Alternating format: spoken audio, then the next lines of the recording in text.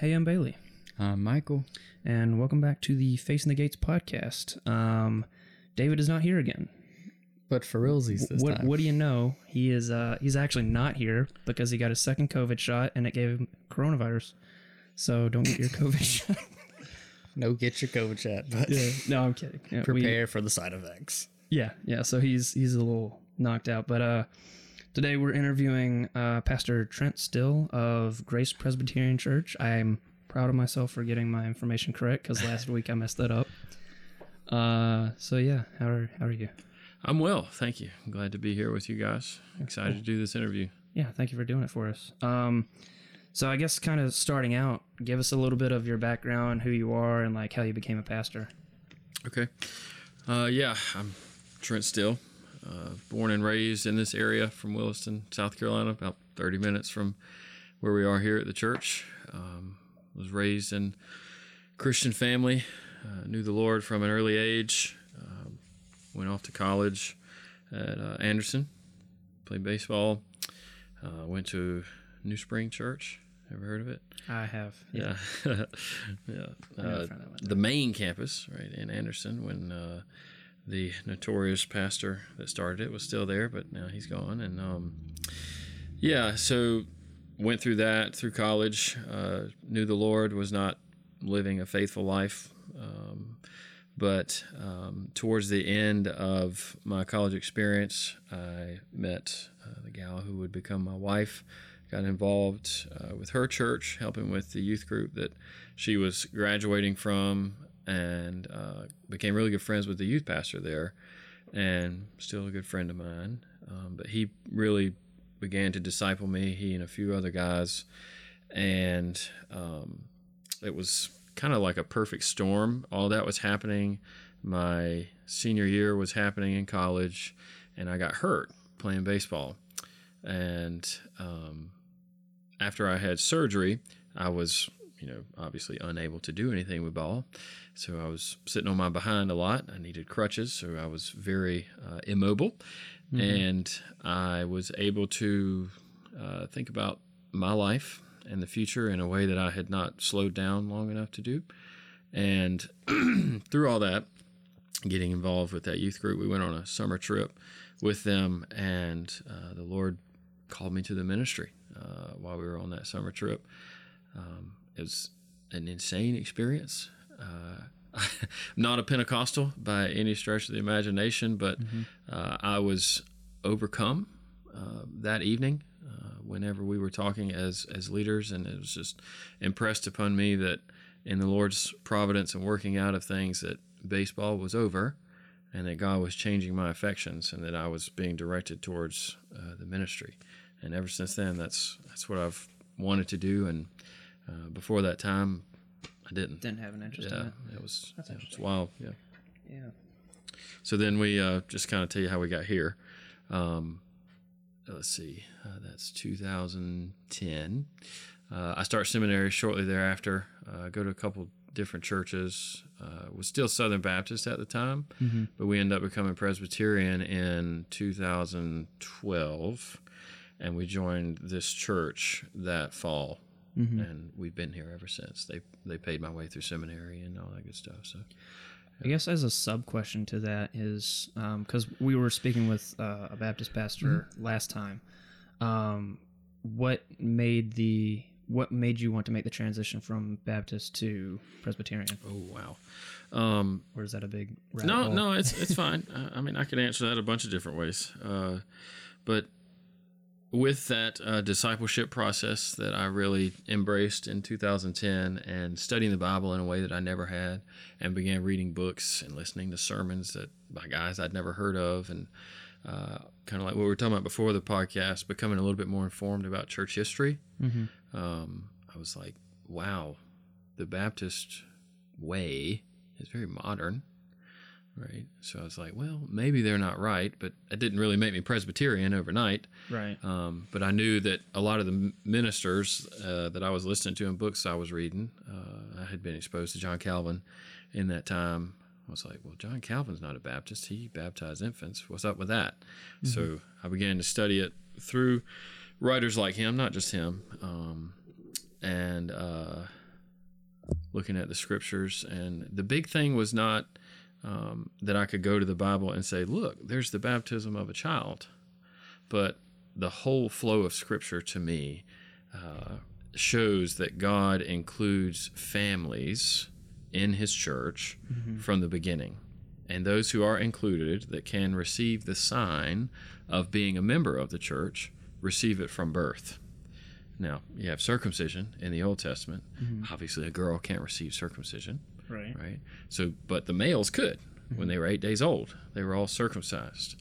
When God made the covenant with Abraham in Genesis, he said, this is the covenant. And he pointed to, or spoke of circumcision there.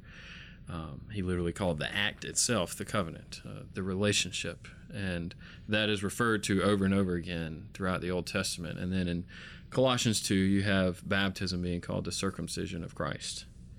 And based on that and other things in the New Testament, with the continued inclusion of the family, like you read the pastoral epistles, and God doesn't just address, or we could say Paul, under the inspiration of the Holy Spirit, doesn't just address adults, masters, and slaves.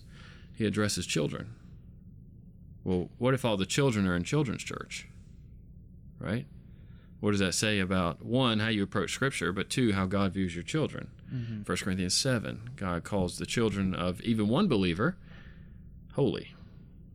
So all of that, we could go on, but for the sake of brevity, it just revealed that God works through families and includes families in covenant with him. That covenant has a sign, and it's applied from the earliest age possible. Gotcha. And one of the ways that the new covenant is better than the old is that the girls can also receive the sign. You don't have to be a specific gender to be baptized. Right. So they can receive the sign too. Okay, and cool. We baptize the children of believers, right? Not just children in general, but those who have their family in covenant with God. Their children have a right to baptism via their birth into a Christian home. All right. So yeah. So one of the episodes we recorded before we started this series of episodes where we're interviewing pastors and going to their churches was why go to church? Because we've kind of talked in previous episodes, like if you know all this stuff and you believe essentially what Christianity teaches, where's the place of the church and why should you go to church? What is kind of the point of that in your perspective? Yeah. Well, first, I want to explain, I have a question, I guess. When you say church, what do you mean? Oh, yeah, we talked about that too. We talked about ecclesiology. Not even that, but like when you say, why do you go to church? Some people say, well, I go to the Bible study on Wednesday night. Some people say, I go to Sunday school and then I help with the children's nursery, but I don't ever get to go to worship. Why be involved with a church is probably the better question. Okay. All right. In a generic fashion, you should be involved with the church because the church is the family and household of God, Ephesians 2. If you say you are a child of God, you, by implication, must be involved in his household. I think it would be better to frame the question, and probably more biblical, to say, why worship? Right? Because that's the point of church. Church is not ultimately about fellowship or programs, as we were talking about earlier, but it's about being brought to God. So I have a couple things in mind, if you don't mind. Yeah, that's fine. So why go to church? First, we could say that God has made all things for his glory, right? For his own joy and delight. There's the debate in church history, why God created and all. Was he bound to do so? Was he free? I would say that he was certainly free. And I think you could read in writers like St. Augustine that it's the overflow of God's love that caused him to create. Yeah, that's kind of where I've fallen. Yeah. He wasn't bound to, but he chose to. He was free. But the worship of the church is chiefly about the glory of God. Right? In worship, the Bible teaches that God promises to meet with his people in a way that he doesn't promise anywhere else. So why go to church? One, you could say because God is there in a way that he's not everywhere else. Right? Psalm 100, verse 2 says, come into his gates with thanksgiving. Well, you might say, well, God, you're everywhere. Where are your gates? Right. It's your church, right? Come into my presence is what he's saying. We go to church in some way, loosely speaking, to get God. We go to meet with him.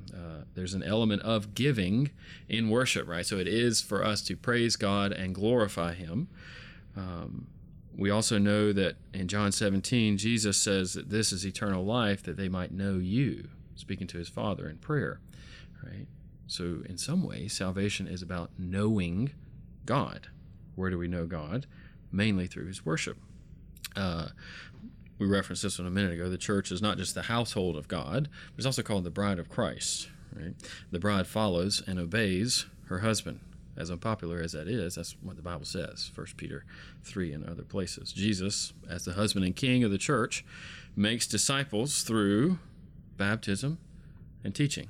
Matthew 28, go therefore make disciples of all the nations, baptizing them in the name of the Father, Son, and the Holy Spirit, teaching them to obey whatsoever things I've commanded you. And I would also push back on the Baptists here that discipleship begins not unto baptism, but after baptism. Right, the normal way, like you're baptized and then brought in, right? Or baptism brings you into discipleship rather than being discipled so that you'll understand baptism. That's obviously for children more than it would be for someone who's raised a pagan. You want to disciple them before they're baptized. But the order of that passage is interesting, right, compared to the way they push back and whatnot. But anyway, baptism and teaching, where is that found? In the church, right? We all know that anyone going around baptizing somebody as a solo man, a solo act, claiming that he can lead people to Jesus, sometimes cult leaders claim they are Jesus, right? Anytime somebody doing that outside of a church, we know they're a wacko, right? So where is God baptizing, teaching, and also feeding in the church? And we have this phrase we call the means of grace, right? That God gives his grace to us in order that we might be saved. Well, how do we know he's doing that? Well, some people say, I just feel it, right? Well, what's the difference in your feeling and my feeling? I don't feel it. Does that mean I'm not a Christian? Right? So we say in God's word, he teaches about the means of grace. The word is the chief one, then the sacraments, baptism and the Lord's Supper, and then we also include prayer. That's the way God gives us salvation, that he meets with us chiefly in those things. But where do you have the word, sacraments, and prayer? The worship of the church, right? So not only is worship about giving, but it's also about receiving, right? We receive gifts from God in worship. One more thing, sorry. That's fine. Church/worship is the meeting of heaven and earth, right? We'll talk about this in the next question a little bit more, I think, but it's where God does his work of reconciling man to himself, right? Jesus came forth, he says, that he might bring us to God, right? Jesus ascended, he's going to return, but in his returning, he's bringing us to God. And in his ascension, part of the reason he had to be a man was so that man, humanity, could go up into the presence of God. Worship is our being brought nearer to God than any other time in this life. It is heaven on earth, we might say, the meeting of earth and heaven. So, is that fair? I think that was a pretty well fleshed out answer. Yeah. We, like I told you, we are passionate about several things, and it kind of distinguishes us from other branches of Christianity. Not to say other branches of Christianity don't care about worship. Right. They just don't think about it in the way that we do. It's not as in depth or precise. Yeah. You know, the whole Puritan movement in church history. Yeah. Whatever you make of the Puritans, one of the things that they were always accused of was, sir, you are too precise. And their response would be, well, I serve a precise God. Right? So, anyway. Yeah, so instead of painting with a little fine detailed, well, you're painting with a fine detailed brush where others may be taking broad strokes with a roller. Yeah, in certain things, yes. And worship would be one of them. We want to get that right because that's what we're going to do for eternity. Right? That's what heaven is. The new heaven and the new earth is the worship of the triune God by his people whom he saved. Right? So we want to understand it. And it's really what the Bible is all about. It's what the point of the Exodus was. When God brought his people out of Egypt, he said, I'm bringing you out in order that you might worship me. Right? not so that you can not have those mean old Egyptians over you, though that was obviously included in that. Right. But the point was worship. And that's why we say we're made for the glory of God. Okay. And that's chiefly known in his worship. So Cool. So, for the next question, what is the itinerary of your average church service? Okay, so I gave y'all a bulletin for the morning and evening service, and I assume that's what you mean, like what we do in our worship services? Yes. Okay. So, we call it worship service. Some people are more comfortable with the word liturgy. Some people are not. But if you'll open the one that says morning worship service on the front, right? I can just walk you through that, or you can look at it. You have the call to worship, where we have a passage of scripture that God addresses us and calls us into his presence, right? So that's what I was telling you about, the meeting of heaven and earth. It's not just a mental thing. It's something we go through in the word, that God's calling us to himself. And then we have an invocation, which is the opening prayer where we ask God to bless this affair and to do what he promises, right, to meet with us. And then we begin with a hymn or a psalm of praise. You'll notice it says Psalter there. That's because we sing the psalms as well as hymns. Like we sing Amazing Grace, but we also sing Psalms 1 through 150 in different ways. And cool. I always mark that out. That's something that is sometimes more known in Presbyterian churches than others. Sometimes, unfortunately, it's not. Then after we've begun with praise, like you've got this idea of approaching God, you come into his presence, you immediately confronted with his glory, especially if you're thinking about things biblically. So you're confronted with God's glory and who he is and his holiness. Then you've got to confess your sins because you're not holy, right? So we have a reading of God's law and a prayer of confession and supplication following that reading, where I'll confess the sins on behalf of the congregation. We pray with the we, right? We have sinned against you in thought and word and deed. And we ask that you'd forgive us and supply salvation to us afresh in Christ, right? And then I read, after that prayer, I read an assurance of pardon, which is a verse of about God's work of salvation through Christ, right? Where you can receive assurance that you are forgiven if you receive this in faith, kind of thing. All right. So then, naturally, what do? You thank God. You've been cleansed. You've brought near to God. So we have a hymn of thanksgiving, and then we confess our faith using the Apostles' Creed. We use the Apostles' Creed every week except on Communion Sundays, which is the first Sunday of every month. Then we use the Nicene Creed, which is a little bit longer, but also on the Trinity. And then we have our presenting of our offering, right? So we take up an offering, and then we sing either the Gloria Patri, Glory be to the Father, Son, and the Holy Spirit. Maybe you know that song. It's a very short little ditty.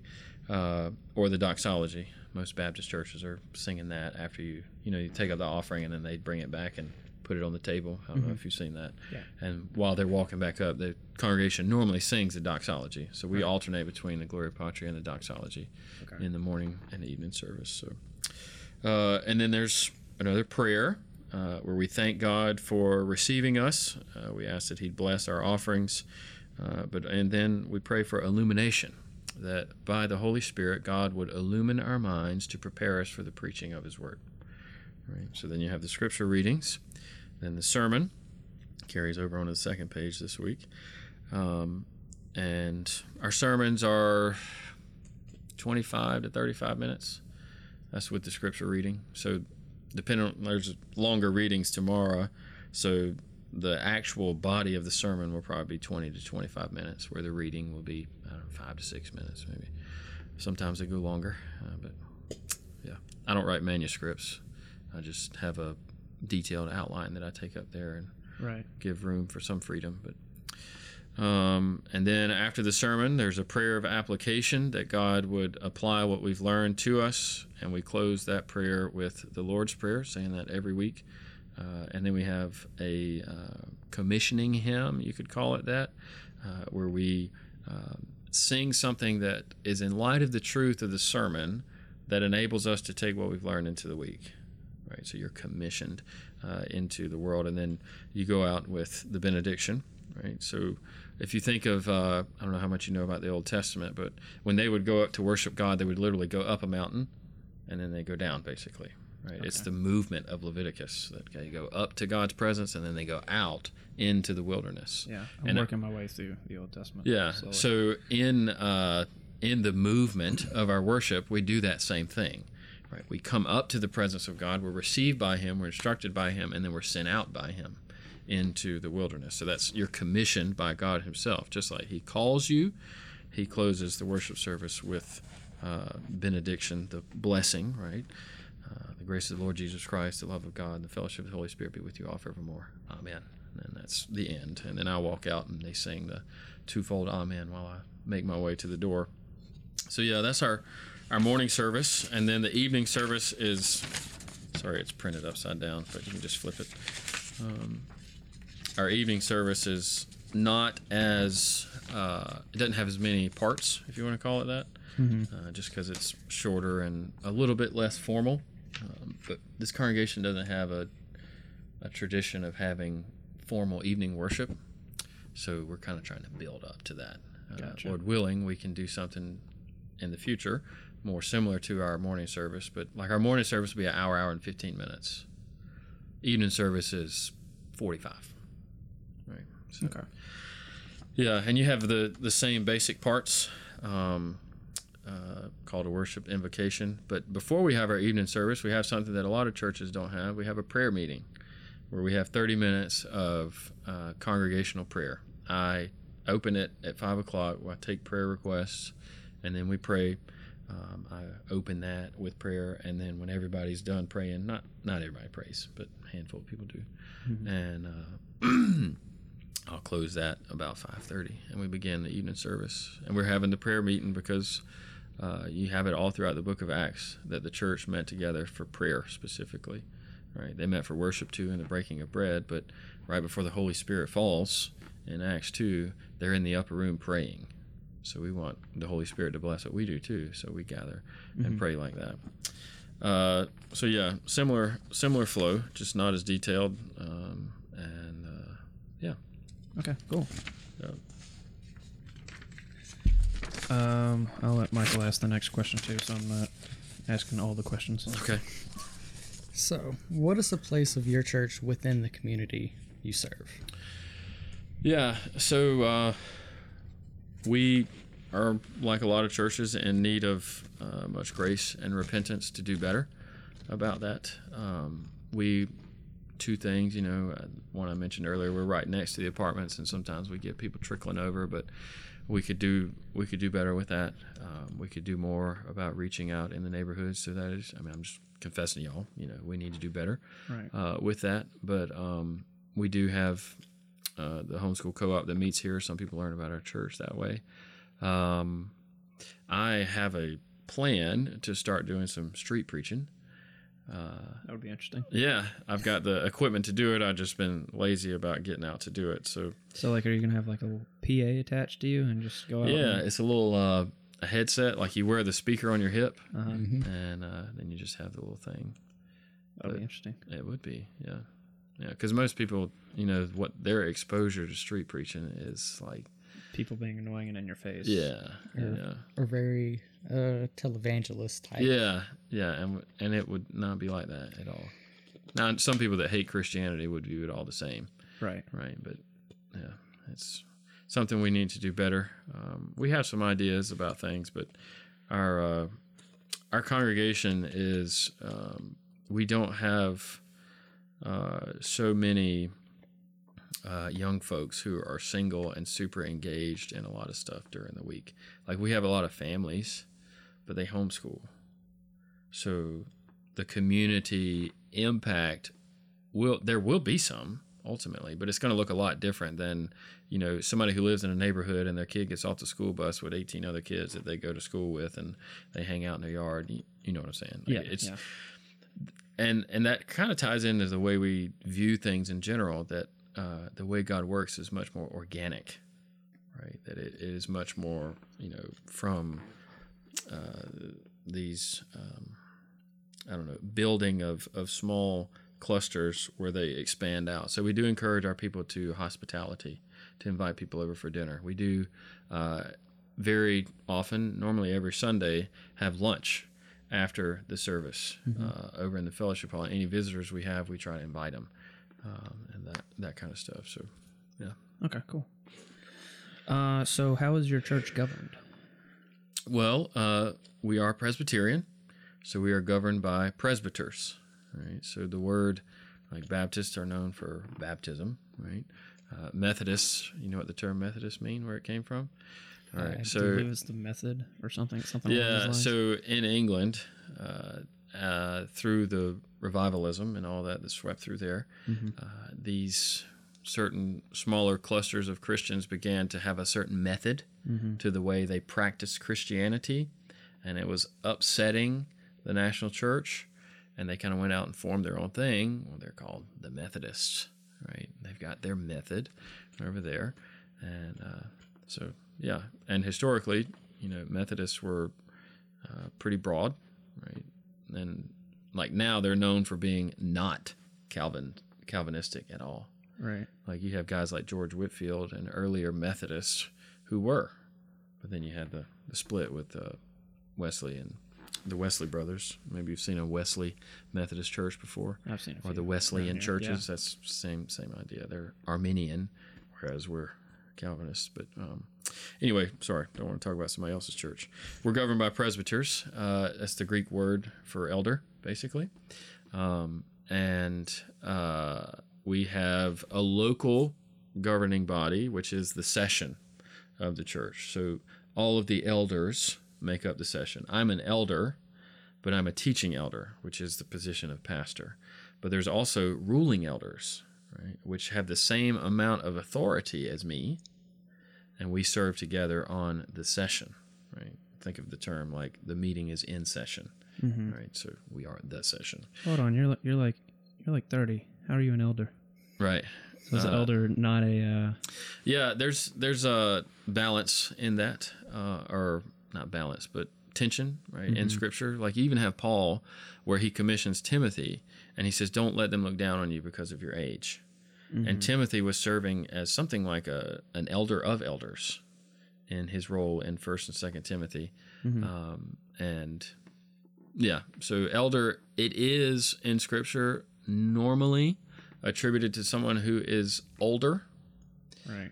But not always. But there's also debate over whether the pastor is an elder. Like if you study Presbyterian church history especially, there's debates over whether there are two types of elders, whether there's a pastor and an elder, whether there's a pastor, teacher, elder, and doctor. I mean, it's crazy. Just Gotcha. It's kind of silly in my opinion. But our denomination, we have two types of elders, and the pastor is the teaching elder. So we are the spiritual leadership over this congregation, and we also have a diaconate, which is the deacons. They handle the physical needs and the finances and whatnot. So we like to say that just as man is made up of body and spirit, or body and soul, God provides in the church ministry for body, the diaconate, and soul, the session, the elders.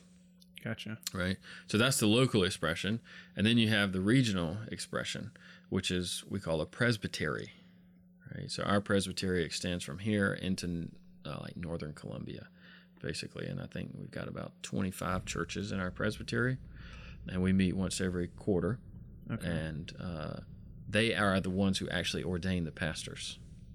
The presbytery does. You see this in 1 Timothy 4, where Paul talks about Timothy's being ordained by the presbytery, having hands laid on him. So it's a body of elders, just like us, but it's above the local level. So a pastor in Columbia has some kind of authority over me as a member of the presbytery. Right? I vow, though, to submit to them in my ordination. And then we also have a national branch, which is, we call, when it gathers, it's called the General Assembly. And with the General Assembly, it's a once-a-year meeting, and all of the elders of the Presbyterian Church in America are invited. I'm going at the end of June. It's in St. Louis, and one of our other elders is going with me. And we meet for business and other things. There's different committees, but really things that happen at the denominational level do affect us. Mm-hmm. It's not like the Southern Baptist Convention, where when they meet, it doesn't really have any impact over the local congregation. I mean, it does in some way affect the outward witness of the Southern Baptist Convention, because, I mean, if they go liberal, then every congregation that's in the Southern Baptist Convention is more or less going to be viewed that way. Right. But our denomination is built with an authority structure where there is some force that they can exert over churches that are a member of the denomination. So you're not the supreme dictator of your church, basically. No, despite what some people think. I'm not. Okay. I'm not, Yeah, so it seems more like a more... There's a structure to it. Yeah, more Checks and structured. balances. More, yeah. And the officers, elders and deacons, are elected. So it's a lot like representative government. Okay, gotcha. Right? There's historical books you can read about the founding fathers getting their ideas, some of them, about the way a country should be structured of government from John Calvin. Okay. Cool. Not because of the way he designed the Genevan government per se, but the way he laid out church government by representation. And you see it in Acts 6, where they voted on who was going to be their deacons. Yeah. Right. So churches that don't allow their congregation to vote on who their officers are going to be are out of line with Scripture. Mm-hmm. Right. Okay. But yeah, anyway. All right. So from what I understand, Presbyterianism is essentially Calvinist in its theology. Mm-hmm. So just how Calvinist are you guys? Well, the next few questions will probably dig in more into that. How hardcore Calvinist are you guys? Because we did have one of our first episodes was Do We Have Free Will? Okay. And we kind of discussed like the free will / Calvinist / Arminian debate kind of thing. Okay. And we didn't really. It was a little disorganized. I don't think we came to any conclusions, but it was a fun thought experiment. Yeah. So when you say Calvinist, do you have mainly? It seems like you mainly have in mind predestination and free will. Partly, yeah. Obviously, I know there's more to Calvinism, yeah, sure. But obviously, I know most churches in today are not necessarily what exactly the Reformers wanted. They're not a carbon copy of that church. They diverge on certain little things, and that's how denominations form. Right. And all. So I guess like how much are you affirming of Calvinist theology, and like where maybe some differences? Because for example, like the Lutheran Church, they're not a carbon copy of Martin Luther. They disagree with him on certain things. Mm-hmm. So I guess kind of where's that for you guys? Yeah. Part of the problem with Reformed church history, Presbyterianism, is you get these bubbles occasionally that just pop up and then explode and cause all kind of problems, but they claim to be the true heirs of so-and-so. Right. We have this moniker we use. We call them TR, totally reformed, or truly reformed. Like, I'm more reformed than you because I hold to this doctrine. Mm-hmm. I'm more reformed than you because I hold to that. And that's one of the reasons I gave you the Westminster, we call it the Westminster Standards, the Confession of Faith, Larger and Shorter Catechism. We'll get to that in a minute. But as far as denomination goes, our denomination pretty much holds to everything that I'm aware that John Calvin taught. I've read a lot of Calvin.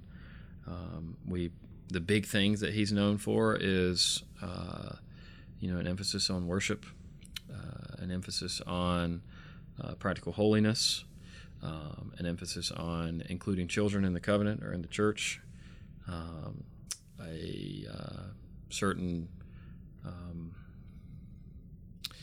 what's the word I'm looking for? Just a love for the scriptures.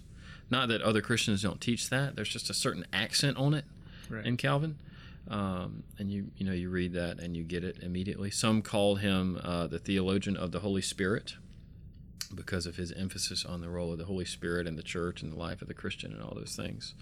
But maybe we could move into the next question about Tulip. Yeah, so I guess... Because I think we could get more into the... That'll probably answer this question. That was kind of, I guess, like a prelude. Yeah. But can you explain Tulip, which people who may or may not know what that is, you'll explain what... Yeah. It's an anachronism, and then what are your views on predestination along with that? Okay, so we'll start with Tulip. Tulip is actually a modern thing, as far as like the term itself was coined in the late 19th, early 20th century. Somebody did it to be clever. Yeah. Right? But what it was based on, what it was based on was that picture that I have right up there, the Synod of Dort, which met in Dordrecht of the Netherlands in 1618 and 1619. So, a little church history lesson. Countries have historically had national churches. You still have it in England, you still have it in Scotland, you still have it in the Netherlands, you still have it in Germany, those kinds of things.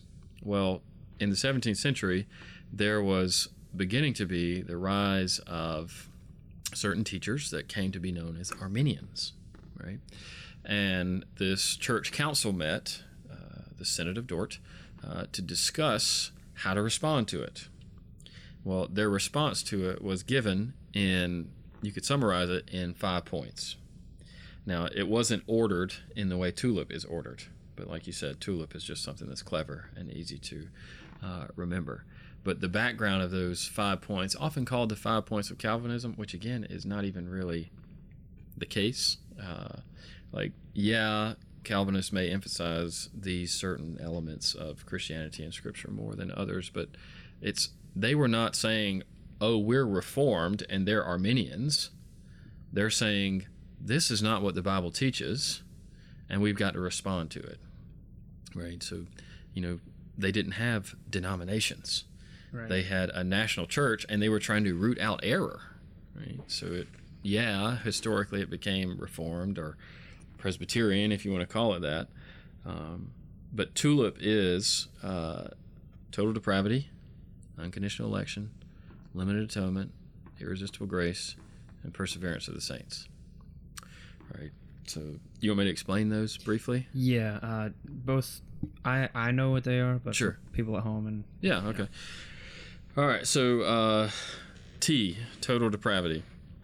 That's our view, and what we would argue is the scriptural view of our state in our being sinners outside of Christ. We are totally depraved. Some people say utterly depraved. Some people say thoroughly depraved.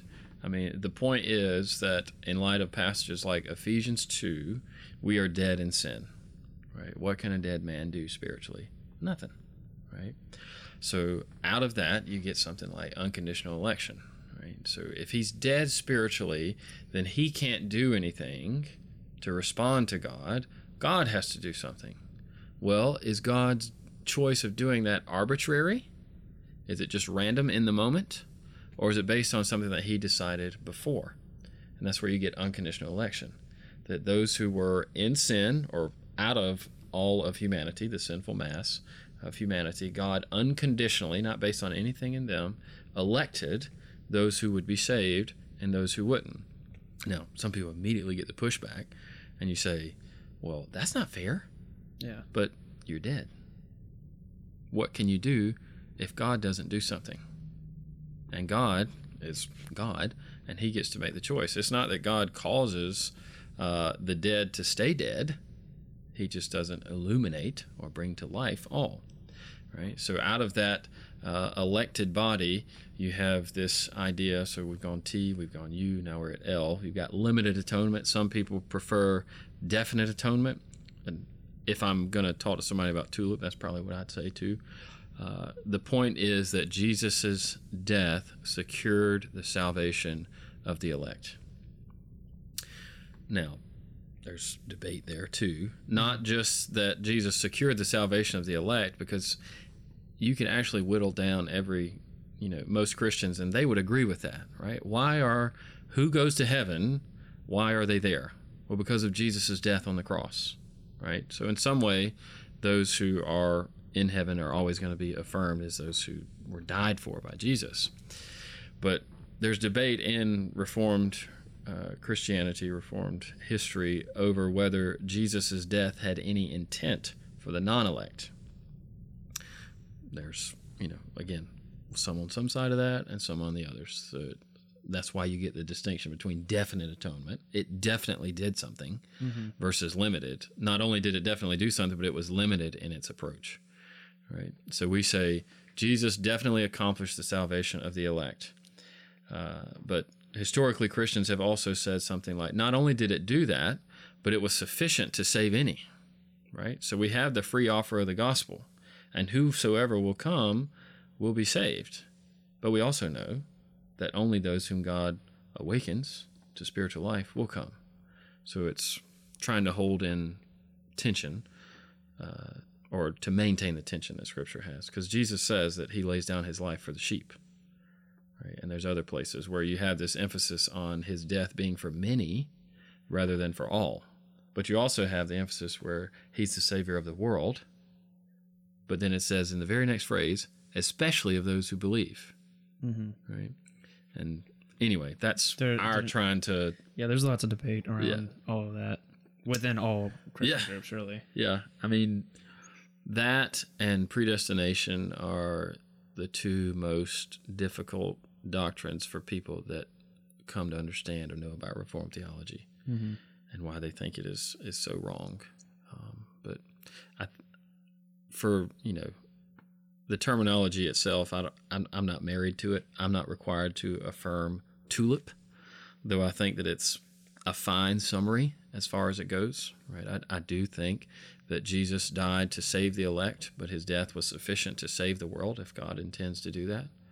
Right? But we know that there are an elect body out of the human race that will be saved. Right? You don't persevere in the faith, which we'll get to in a second, because you're strong, but because of God's power, right? Because of God's election, ultimately. So limited atonement, irresistible grace. So you've got the elect, and you don't have to be, but Scripture teaches that you can be certain that those whom God has elected will come to faith. Romans 8, those whom he called, he justified, right? Well, you might say, well, God calls everybody. Well, no, he doesn't, because if he did, they would all be justified, right? So that doctrine develops out of that. It's irresistible grace. That doesn't mean that Christians are perfect and that they always obey the grace of God. What it means is that when God desires to bring that person to him, it will happen, right? And then that gets you to perseverance of the saints, that those whom God has elected, those whose salvation Jesus has secured on the cross, they will persevere in the faith, right? So this is the distinction between those who profess Christianity and fall away and those who profess Christianity and don't. They persevere because of what God has done for their salvation, not because they're smart and better than the atheists or anything like that, but because of what God has done in them. There's several places in Scripture that point to that it's not so much us persevering as it is God's preserving and keeping us. So, gotcha. My views on predestination is, the Bible talks about it, and I believe it.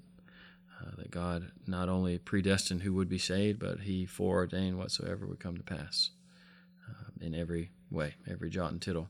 Now, the way that works out is hard for us to grasp. He's God. We're not. He's outside of time. We're not. So, yeah.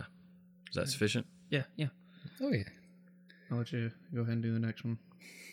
This kind of bounces off of this question. Yeah. So, if God is truly omniscient, do we actually have free will? And I guess to kind of expand upon that, because with what you were talking with tulip and predestination, to me it kind of sounds like, well, actually, I'll say that for later. But you can answer that one for now, and then I'll come back to it. So, I feel like we need to agree on what free will means, right? Because that's part of the discussion.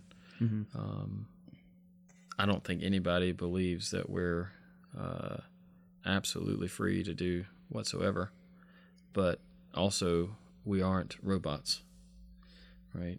So the way I would explain it, in light of, we can reference Ephesians 2 and other places, but how Scripture describes those who are outside of Christ as dead in sins and trespasses.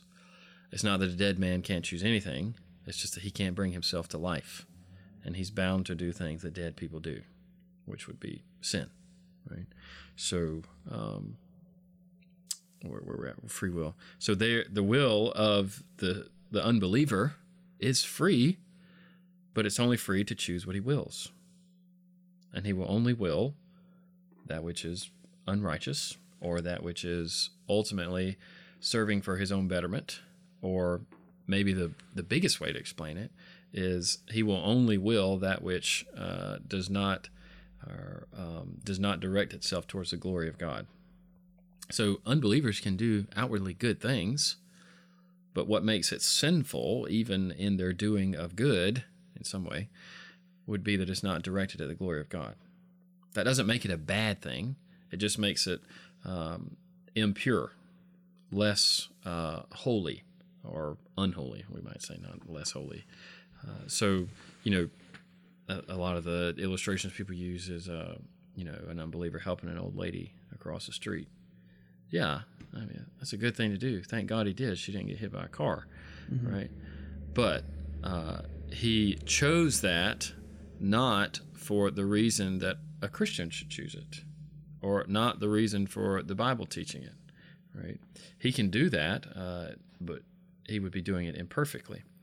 And not that Christians do it perfectly, but Christians do it by faith. So there is a free will, but it's only free to will that which it desires, or it's only free to will that which is in service to its master. Gotcha. Right? The master of the unbeliever is the flesh. The master of the unbeliever is, in some ways, the devil. The master of the Christian is the Lord God Almighty. Right? So we're free to will whatever God has enabled our hearts to will, and we do it freely. But we also say out of that only the Christian truly has free will, because they can choose to do righteousness and to do things that are truly good and received by God. Yeah.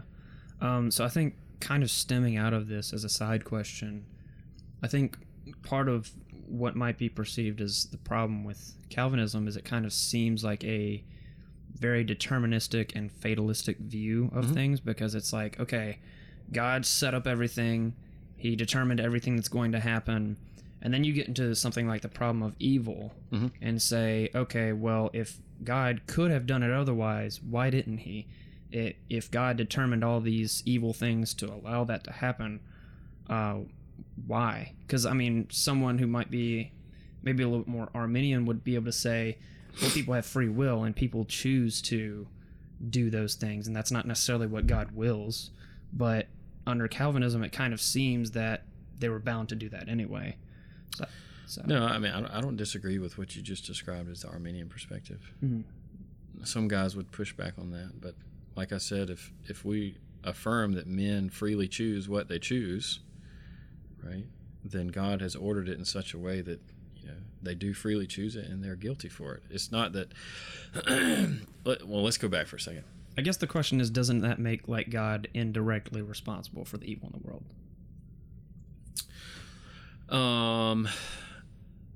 Not responsible, but it's not outside of his control. Okay, if that makes sense. Yeah. He's not the author of it either. For when God made the world, he looked on everything that he had made and he declared it very good.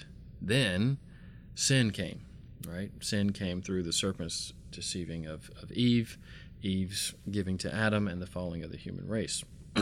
So in that, right, we as Reformed Christians, but I would argue that this is not a Reformed distinctive, this is a historically Christian distinctive, that all men, because they descend from Adam and Eve, men and women, right? Because they are our ultimate father and mother, the first man and woman. Because that's true, then all are born in sin, right? This gives you the place of the virgin birth, right? If all are born in sin, then Jesus has to be born a different way. That's why he's conceived by the Holy Spirit and not by the seed of Joseph. Right? So you have that preservation of that holiness. And some, the Roman Catholic view, they try to take it even a step further and say, well Mary was also sinless. Mm-hmm. That is debated in Christian history, but certainly not necessary from Scripture.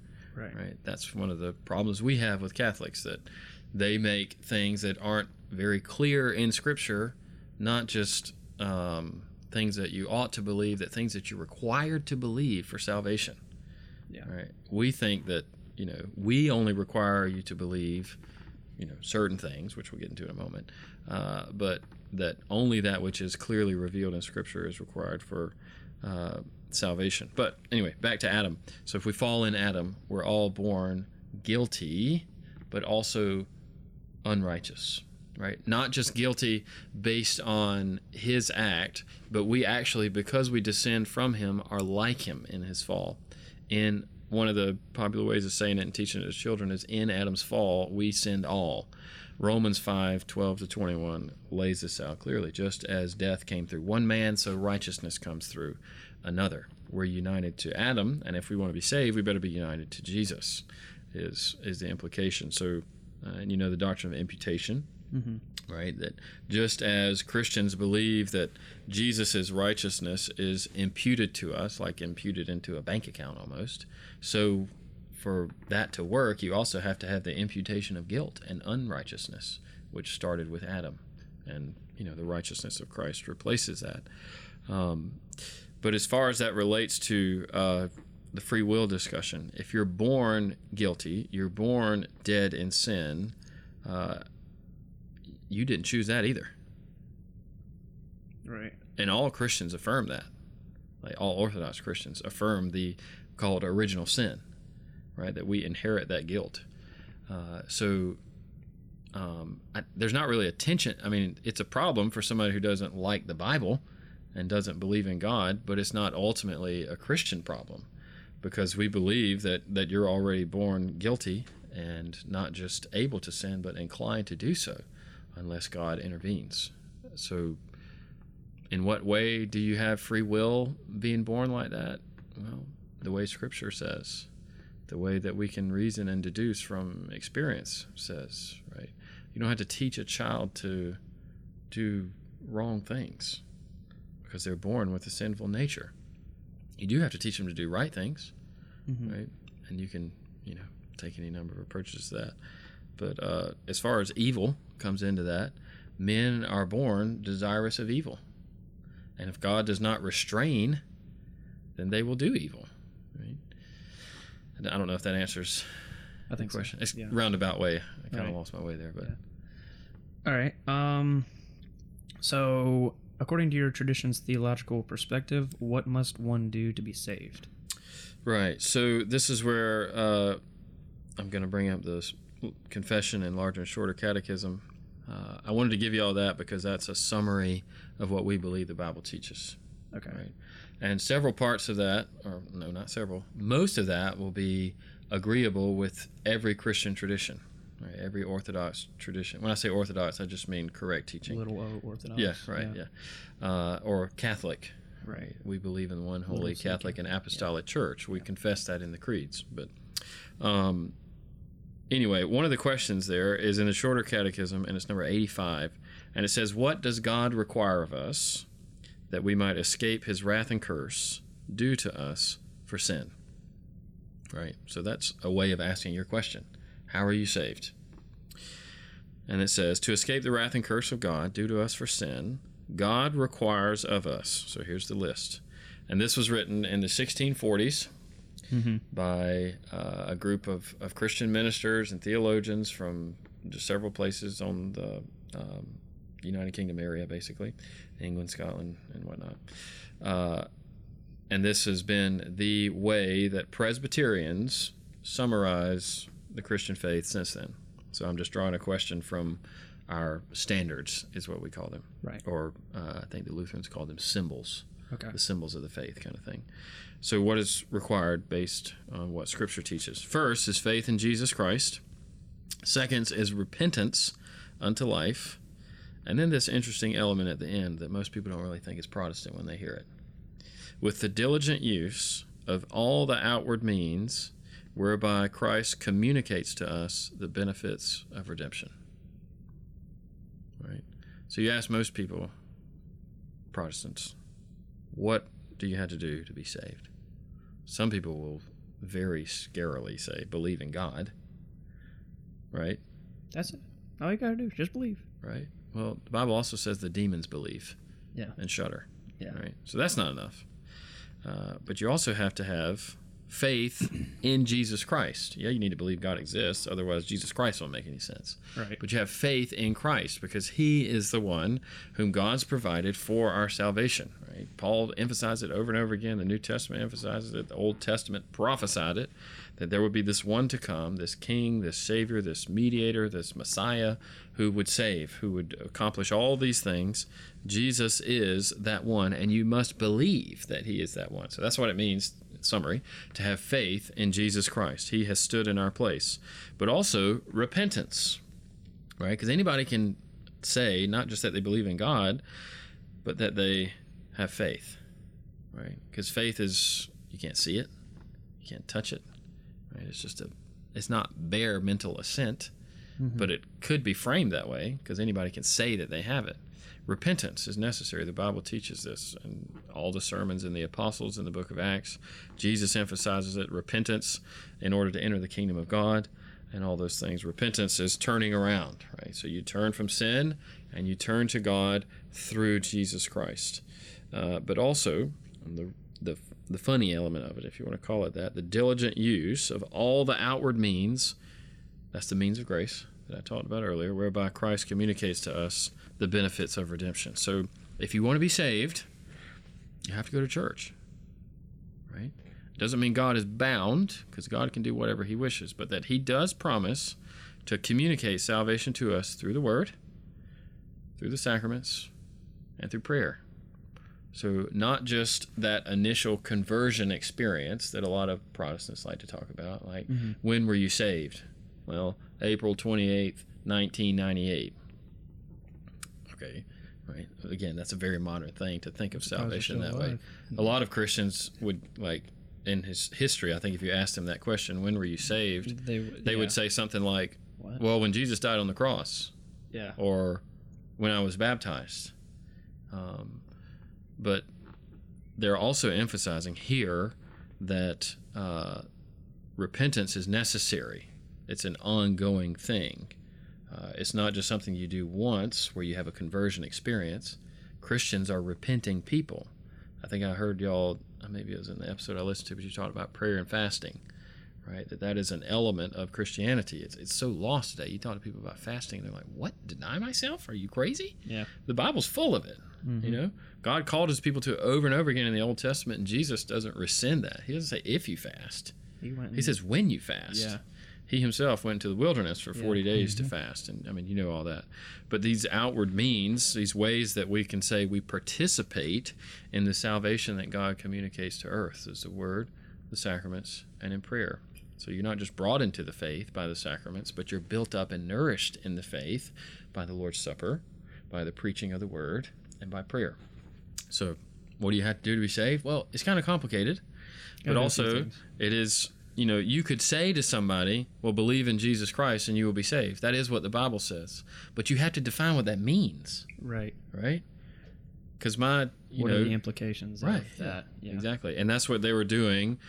We call them the Westminster Standards, so we call them the Westminster Divines, the men who wrote these things years ago, that we believe are faithful to Scripture. That's what they were communicating, was that, yes, it is faith in Christ, but it's also repentance, because the Bible talks about that too, and it's also submitting yourself to the means of grace and whatnot. So, okay.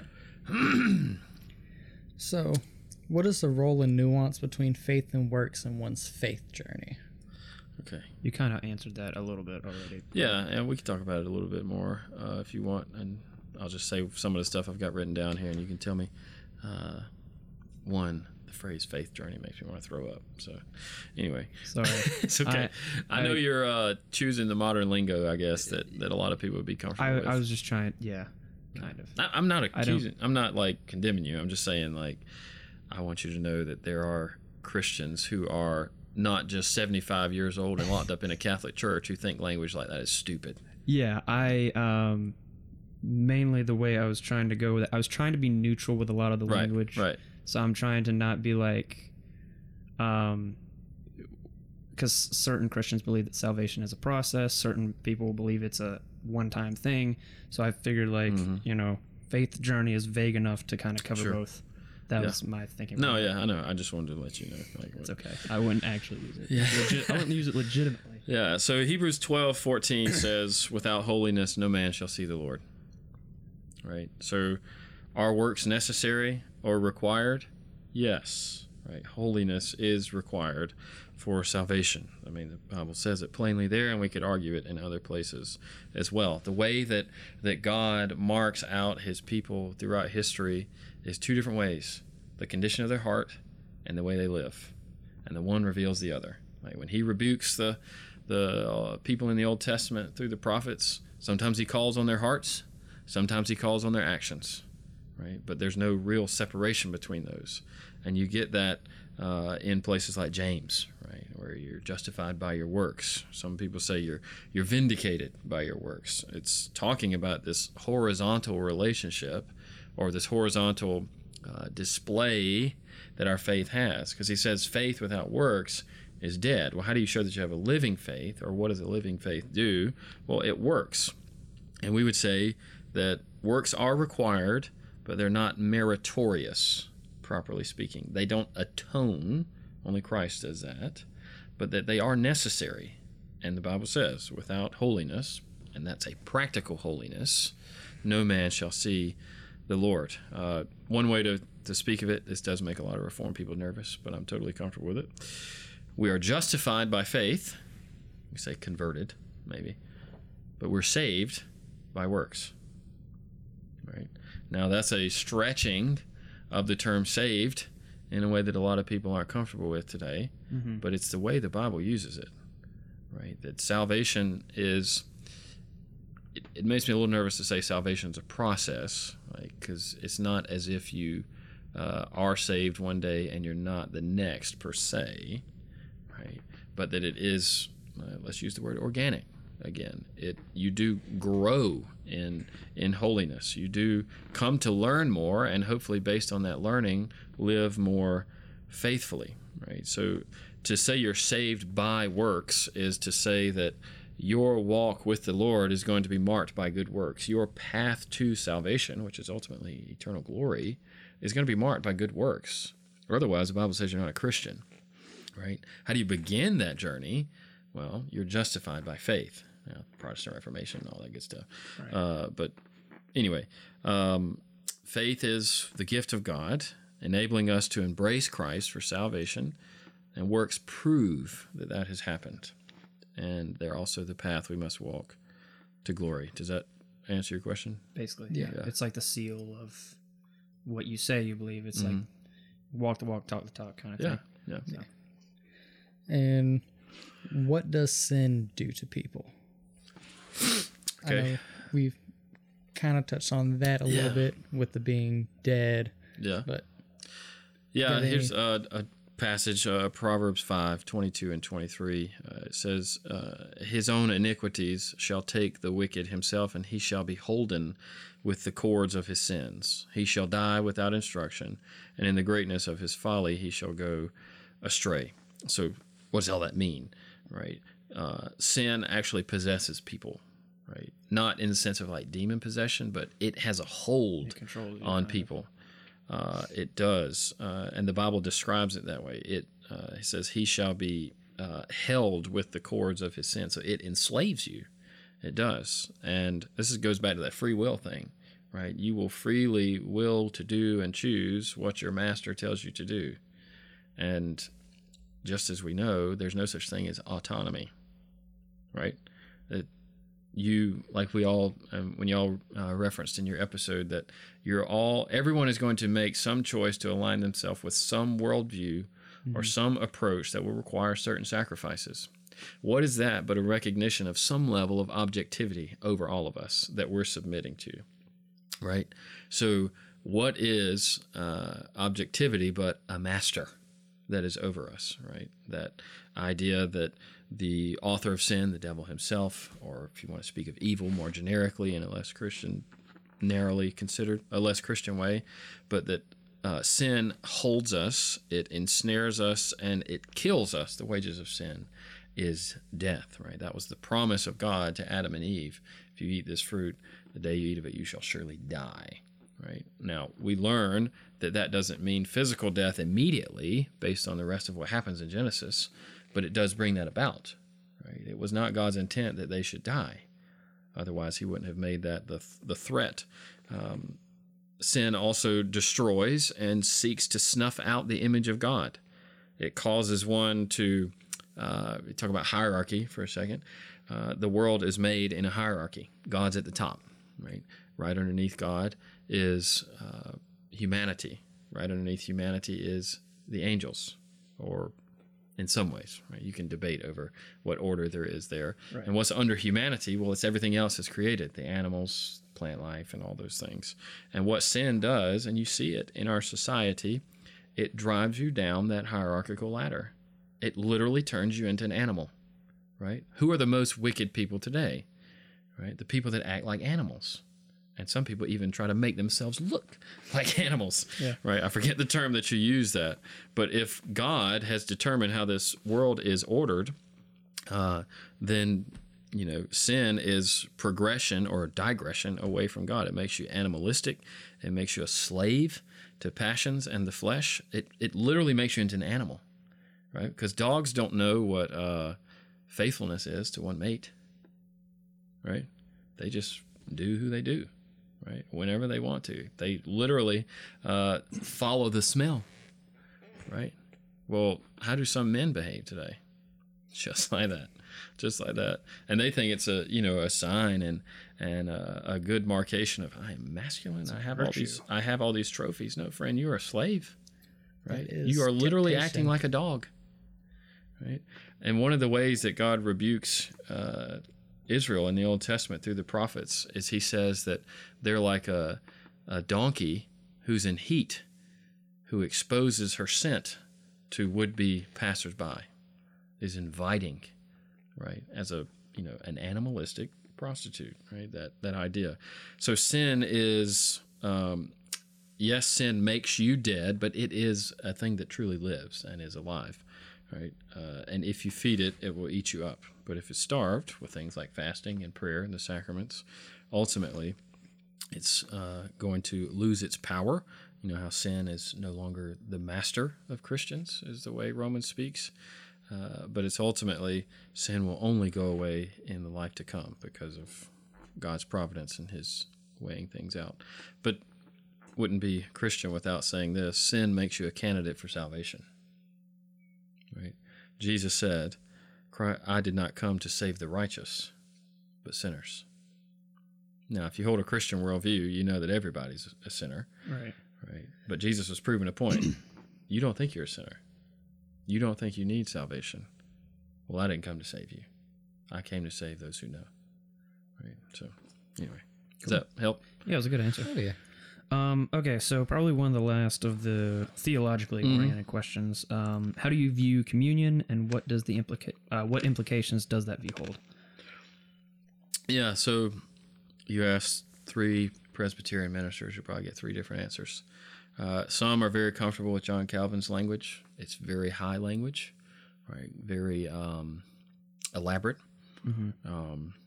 very real. Like, there's a distinction that some Christians like to make between real presence of Christ in the supper or the spiritual presence of Christ in the supper. I think those are really the same, as long as spiritual doesn't mean symbolic. Now, there are those on this other side that are more, it'd be more common in the Baptist churches, but it's common in every church, really. People that don't think anything actually goes on in the supper, and it's just a symbol. That's not just a problem with Protestants. You can read, there was an article, I think it was last year or 2 years ago, that the Roman Catholic Church did a poll, and it was something like 70%, give or take, of the congregation in the Roman Catholic Church in America believes that the bread and wine is just a symbol. Wow. Now, if you know anything about Roman Catholics, Yeah, that's not what they teach. That's not what right? they believe, Yeah. supposedly. Yeah. So all that to say, I would say that the Reformed view, if you want to call it such, I would just say the Christian view, because I think we agree with Roman Catholics in some way. We agree with the Eastern Orthodox in some way, right? That God has represented His truth in across the church, and some groups emphasize it better than others. But it is a real presence of Christ, but it's by the Holy Spirit. Jesus is a true man, right? So His body cannot be in more than one place at one time. You never see it happen in Scripture, even in the resurrection, right? He can do things that maybe a normal person couldn't do, but you never see Him appear to different people at different time at the same time, right? And even when He goes through the wall, when the disciples are in the locked room, and He just appears, right? Well, people say, well, see, He did something superhuman there. Well, you also have in the book of Acts where Philip and the Ethiopian eunuch are together. Philip preaches the gospel to the Ethiopian eunuch, and then Philip is taken and removed to another place. Well, he's not Jesus. So evidently, in some mysterious way, God can move us. But I think because of Jesus' true humanity, we say His humanity is limited to where He sits at the right hand of the Father. But by the Holy Spirit, the whole person of Christ, His body and blood are given to us in communion, right? There's no transformation of the elements. It's totally unnecessary, because if Jesus is not bound to heaven because He can be everywhere with us by the Holy Spirit, right, then His body being limited is no hindrance. Right. So I would say communion is a communication of Christ to the Christian rather than a transformation of the elements. Okay. Right? Christ's body and blood are given, as He says. He is present, His whole person, by the power of the Holy Spirit. And maybe you don't, but some Christians say, lift up your hearts. We lift them up to the Lord in the service. And most of the time it's done either at the beginning because of a certain view of worship, but certainly by the time they're about to do communion. So why would you have to lift up your hearts to the Lord if, His body is just immediately there, right? I'm not limiting the presence of Christ, but I'm talking about the way that He's present. And that was the distinction between the Lutherans and the Reformed, and what split the Reformation so early on. Why Luther, if you read about him, he's known for saying that thing, is means is. This is my body. Mm-hmm. And the Reformed were accused because they wanted to say, well, how? Because the Catholics say one way how. And we know that's wrong because of Scripture and reason. Right? And that was part of their argument. So baptism is a sacrament of initiation. The Lord's Supper is a sacrament of nourishment, where we truly receive and are fed. That's why it's food, right? We're fed the body and blood of Christ. Some have said something like, in the Lord's Supper, you don't receive a better Christ, but you receive more of Him. Okay. A bit like the burning bush with Moses, where God is present everywhere, but He's immediately present in the burning bush. Right? He made Himself known more fully, if you want to say that, in the burning bush in Exodus 3. You could talk about the marriage supper of the Lamb in Revelation 19 and Psalm 23, the table prepared in the midst of the enemies. But yeah. Okay, cool.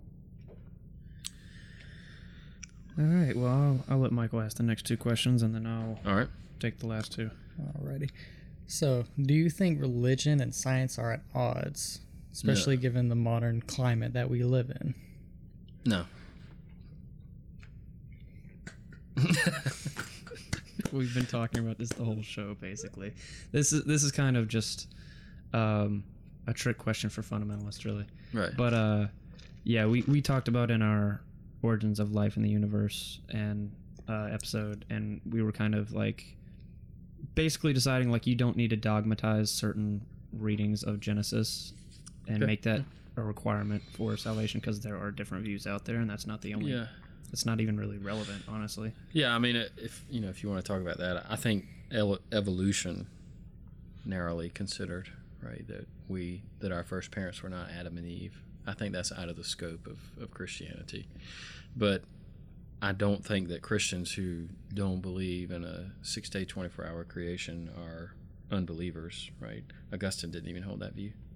Yeah. Right? And he is the saint of saints, if there is one. The Christian of Christians, if more Protestant listeners are comfortable with that. He held to something more like an instantaneous creation, that God spoke, everything was, and this is how he described it. I think I'm getting that right.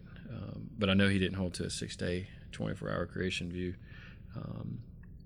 I think that's a fairly modern kind of reading of it with our scientific lens. That's debatable. I think what I've come across is not that they wouldn't have, not that they would have totally disagreed with us if we were talking to a 4th century Christian, about what does the day mean in Genesis.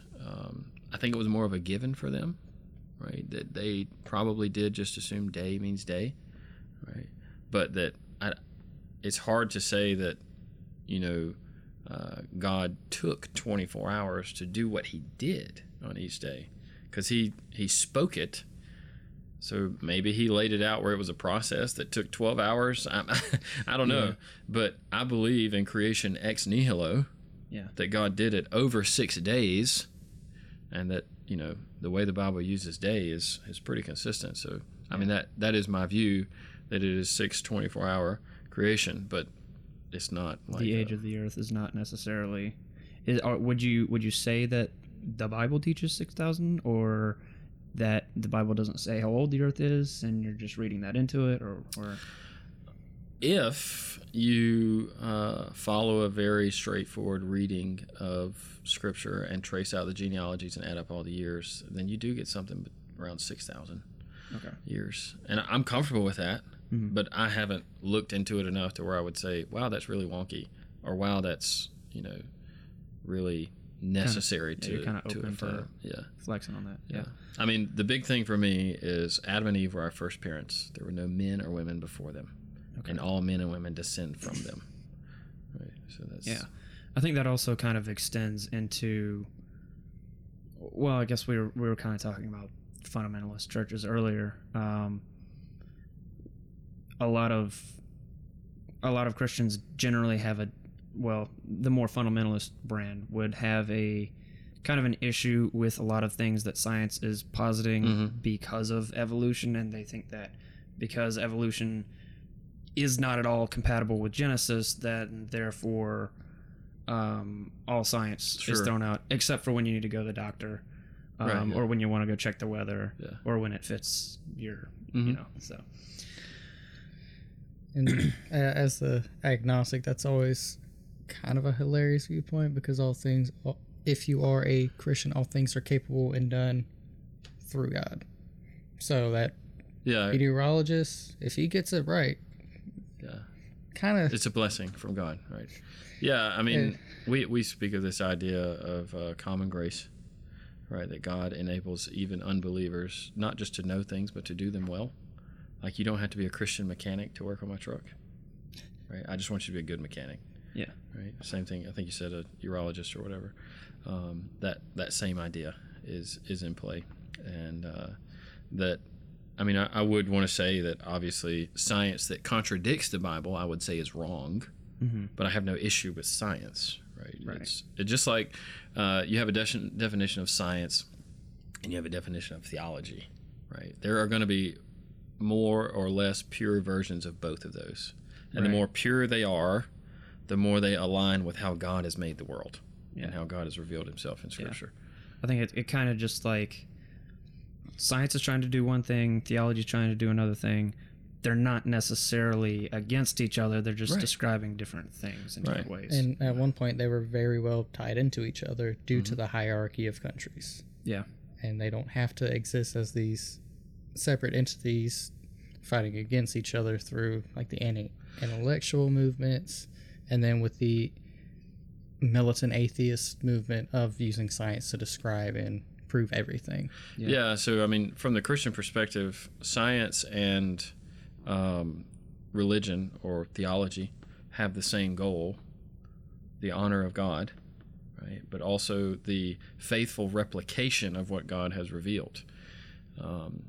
More atheistic views of science don't care about that, right? They are in the pursuit of building man up, and sometimes building something like a utopia, like removing everything that could possibly be a hindrance to anybody. But what they really mean by anybody is the person that they like or pays them the most at that moment, right? Or their own personal desires. Like they don't really care if, their close family members have anything good, especially if their close family members don't affirm something like LGBT, right? They totally neglect their family, and not all of them, of course. I'm just broad brush, right? Just that generic idea, but it's that inconsistency of that atheistic worldview, and I'm not saying Christians can't be prone to it, because we certainly can. Right. Yeah. But this idea that, like, I'm not doing this in service to a higher power or God himself for the Christian, but that I'm doing what I feel is best. That's unchristian to think that way, to do what you feel is best. Now, if what you feel is best is scriptural, great, wonderful coincidence, right? But we are to be informed by Scripture and by nature, right?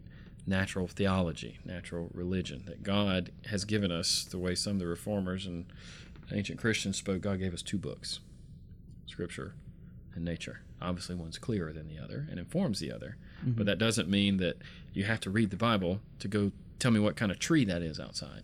Right. Yeah. So, all right.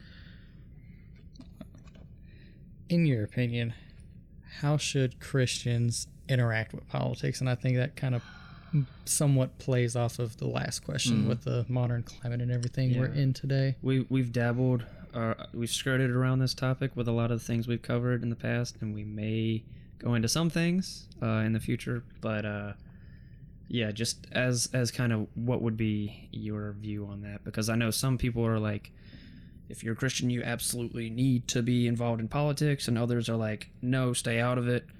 So I guess, like, what is the appropriate amount of involvement? Yeah, I mean, I think it's going to depend on the individual person.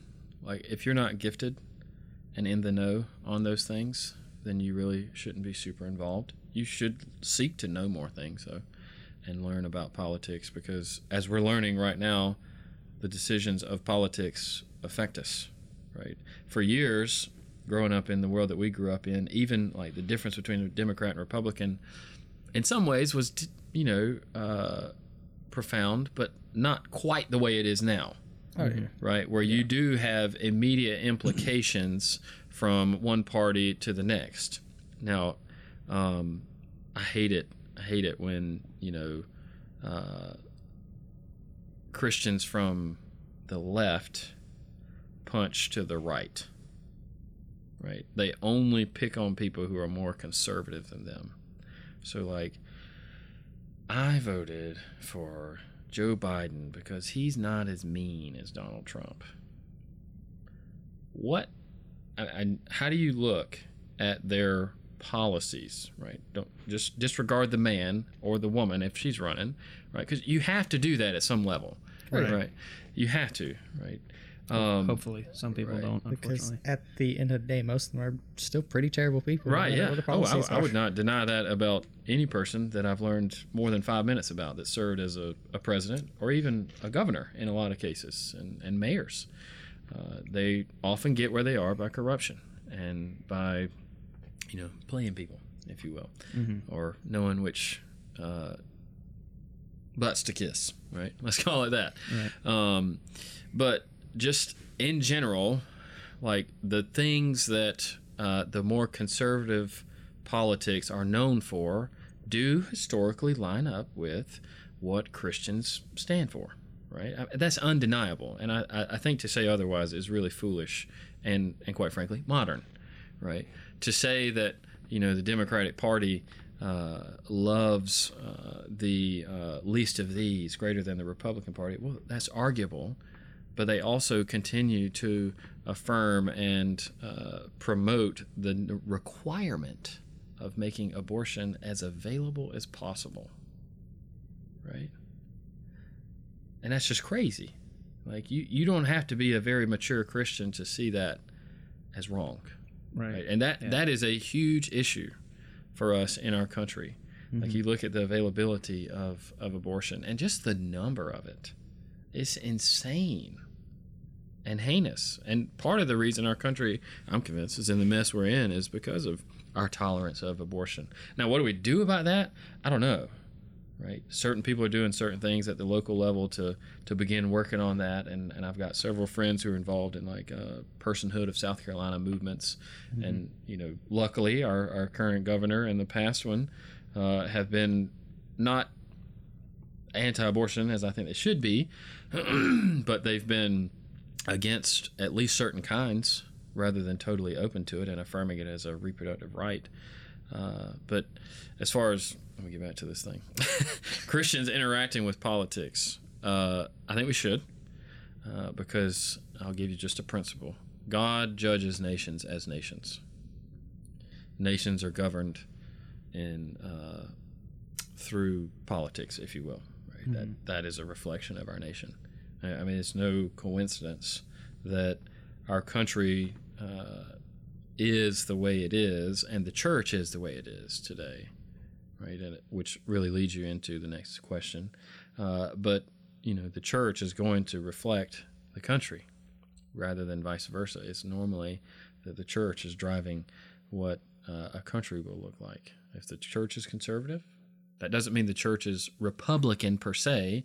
It's just historical happenstance or coincidence, whatever you want to use, that right now the Republicans stand for things that are outwardly, I would argue, more Christian than the big things that the Democrats stand for. Now, you go back to the Civil War, it was the other way around, right? That period of history, the Democrats were the Southern conservatives, whereas the Republicans were the Northern progressives, if you want to call them that. And now it's totally the other way around. Yeah. Right.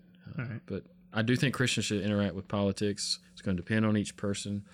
I think, and one of the things we pray for in our congregation a lot is for our young men to grow up to be Christian politicians, to have influence and those kinds of things, because I think that's the only way we're going to see change ever start to happen in our country from that level. So, yeah, that's a good response. Yeah.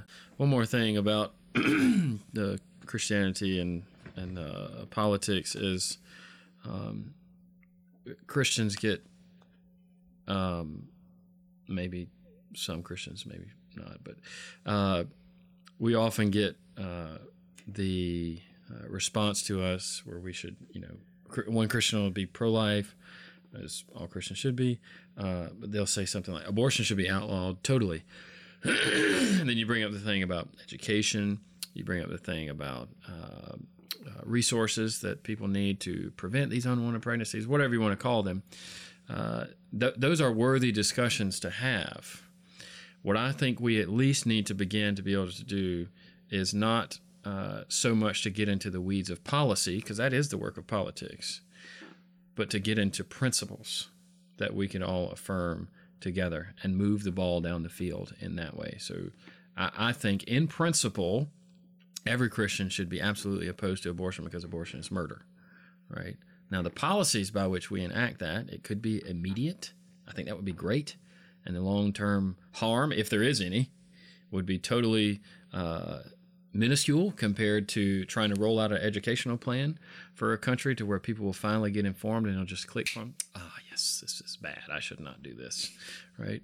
Most of the time, people don't come to those kinds of conclusions. If you ever raise a child, you will see that discipline very often does not need to be gradual and progressive. Discipline broadly considered, like instruction and all those things. Right. Sometimes it has to be immediate, and the fallout from that would be much less, in my opinion, than if you tried to roll out this plan. Because let's say you roll out the plan and it doesn't work. Right? If you make it illegal, it works immediately. Then the fallout is dealing with crime, right? So anyway. Yeah, gotcha. So kind of another episode we recorded recently at the time of this interview, it's actually coming out Monday. It's called The Problem, or Where Christians in America Have Gone Wrong. What is one general thing that you think Christians in America should work on? I could say so many things. We had like 15 things. Yeah. The one that I think is very important right now and that I'm very passionate about is the home. And the role of the husband, the wife, the children, the father, the mother, those kinds of things. Taking a return to Scripture and a departure from culture on that. I think our views on contraception, by and large, are horrendous. Based on, there's several books been released in the last few years that show that contraception, not just by the Roman Catholic Church, but even by Protestants, was viewed as sinful. Today, it's a given, right? Small families are a given. I don't know if you've seen the news, but how low the birth rate is in our society, even among, families who have larger incomes that shouldn't have that excuse kind of thing. I don't think it's a legitimate excuse anyway, but the focus on the home, the building it up in a biblical and natural way, and having more children. Because our society is slowly being destroyed. And one of the ways to build a society is to have bigger families. You don't believe me? Ask the Muslims. Oh, yeah. They like to tout how we're the fastest growing religion in the world. Well, you're having a lot of kids. So. Right. Yeah. And Christians have historically done, not just Christians, but people have historically done that. And they recognize it. Now, we live in an age where the Muslims are smarter than Christians on that. And it's sad to say. Yeah. But it's true. We need to have more children. And, not many things make me more sad than young couples telling me they don't want any children. What if your parents would have taken that perspective? Yeah. I mean, you'd have been none the wiser. But, you think God just provided marriage, granted you believe that, just so you could have intimacy with one person for the rest of your life? That's it? That's all? Okay. Right. So, yeah, families, the home, have children, stop taking the pill, that kind of stuff. Gotcha. That's broad brush. There's going to be exceptions. Yeah. Some people can't have kids. Some people are single and should not have kids. Right? So there's exceptions, but broad brush, generally speaking, Christians need to have bigger families and devote themselves to having healthy homes. Gotcha. That's an interesting response because it was definitely different from the last one we got. The last one, basically, Pastor Mark mentioned, basically the biggest thing that we talked about, he kind of agreed with us, is Christians themselves need to work on themselves so that they're better examples for other people, which I'm not saying that that's not an issue, but it's just a different answer. We haven't gotten that one. Yeah, and I think, though, that because of the role of the family in Scripture and history, that it would have those effects. Yeah, I was about to say I can see how they both kind of tie in, because if you have a good foundation for life to begin, you have a better chance of the house holding up. Yeah. Right. And lack of better terms. Yeah. What's the first thing God made for men? Or with men? Marriage. Yeah. Right. Men and women, obviously. I'm using that term traditionally, not to say homosexuality was in the garden, but just that humanity, right? The very first gift God gave them once he made Adam, shortly thereafter, he gave him Eve. He gave him marriage. Marriage existed before sin existed. Yeah. Right. Pretty certain that was his first command to humans was be fruitful and multiply. Yeah. So some people take that more seriously than others. But, right. Yeah. I mean, you could appeal to direct scriptural revelation and show that, God, it's not just a suggestion. It's a command. And to refuse it, if you disobey a command, logically, what is that? A sin. I'm gonna guess that's Right. So again, there are going to be different ways that works out for different people. Right. It doesn't mean that you need to neglect all medical supervision and impregnate your wife as soon as she can be impregnated, every single time she can be impregnated. But that if your practice is avoiding having children, that's a sin, right? Because of the way the Bible lays it out. And it's also bad for our society. And you should care about our society because your children are going to live in it. Or you're going to live in it if you don't want to have children. Mm-hmm. Or your family's going to live in it. Your nieces and nephews if your siblings have children. I mean, it's just... Right. So in one way, you could say that the biggest problem with American Christianity is individualism. Right? Just this utter focus on the self. Right? But it's all connected. But yeah. I would start with that creation ordinance, the family. Okay, marriage. Cool. All right, well, as we're wrapping up, for anyone who is in the area or curious, what would be the process to become a member of your church? Yeah, thank you for this question. Thank you for all the questions. But if you are a member of a Christian church already, you would just make a profession of faith, and you meet with the elders. Remember we talked about the elders earlier this session. Mm-hmm. You would meet with them and explain how you came to know the Lord, answer a few basic questions to show that you understand Christianity and are coming here to worship the Lord and be a part of this community. And then we would vote to receive you. I've never been a part of a vote where we didn't receive somebody.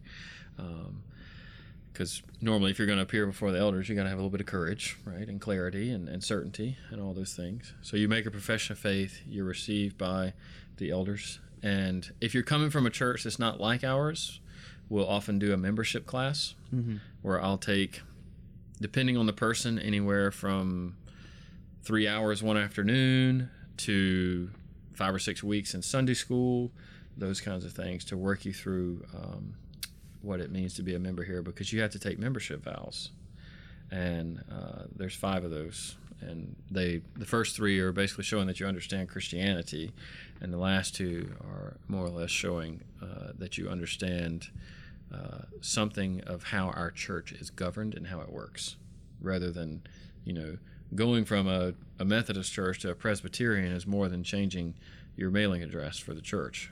Right? It's a difference in doctrine, it's a difference in government, and we want you to understand that. So, okay. What if somebody's coming from a non-religious background?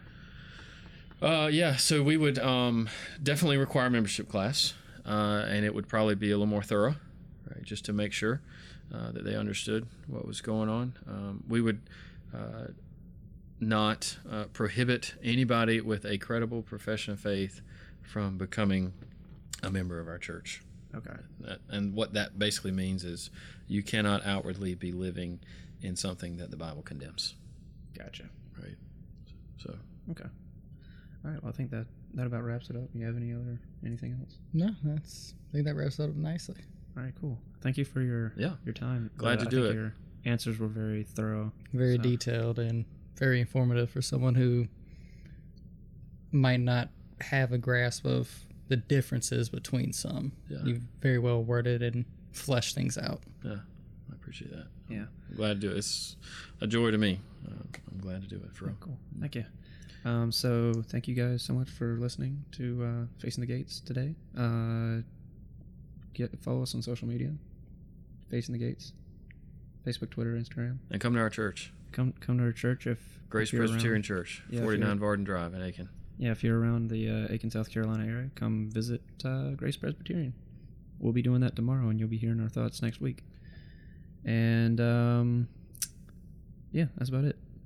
It's been real. It's been fun. It's been real fun. And see you guys next week.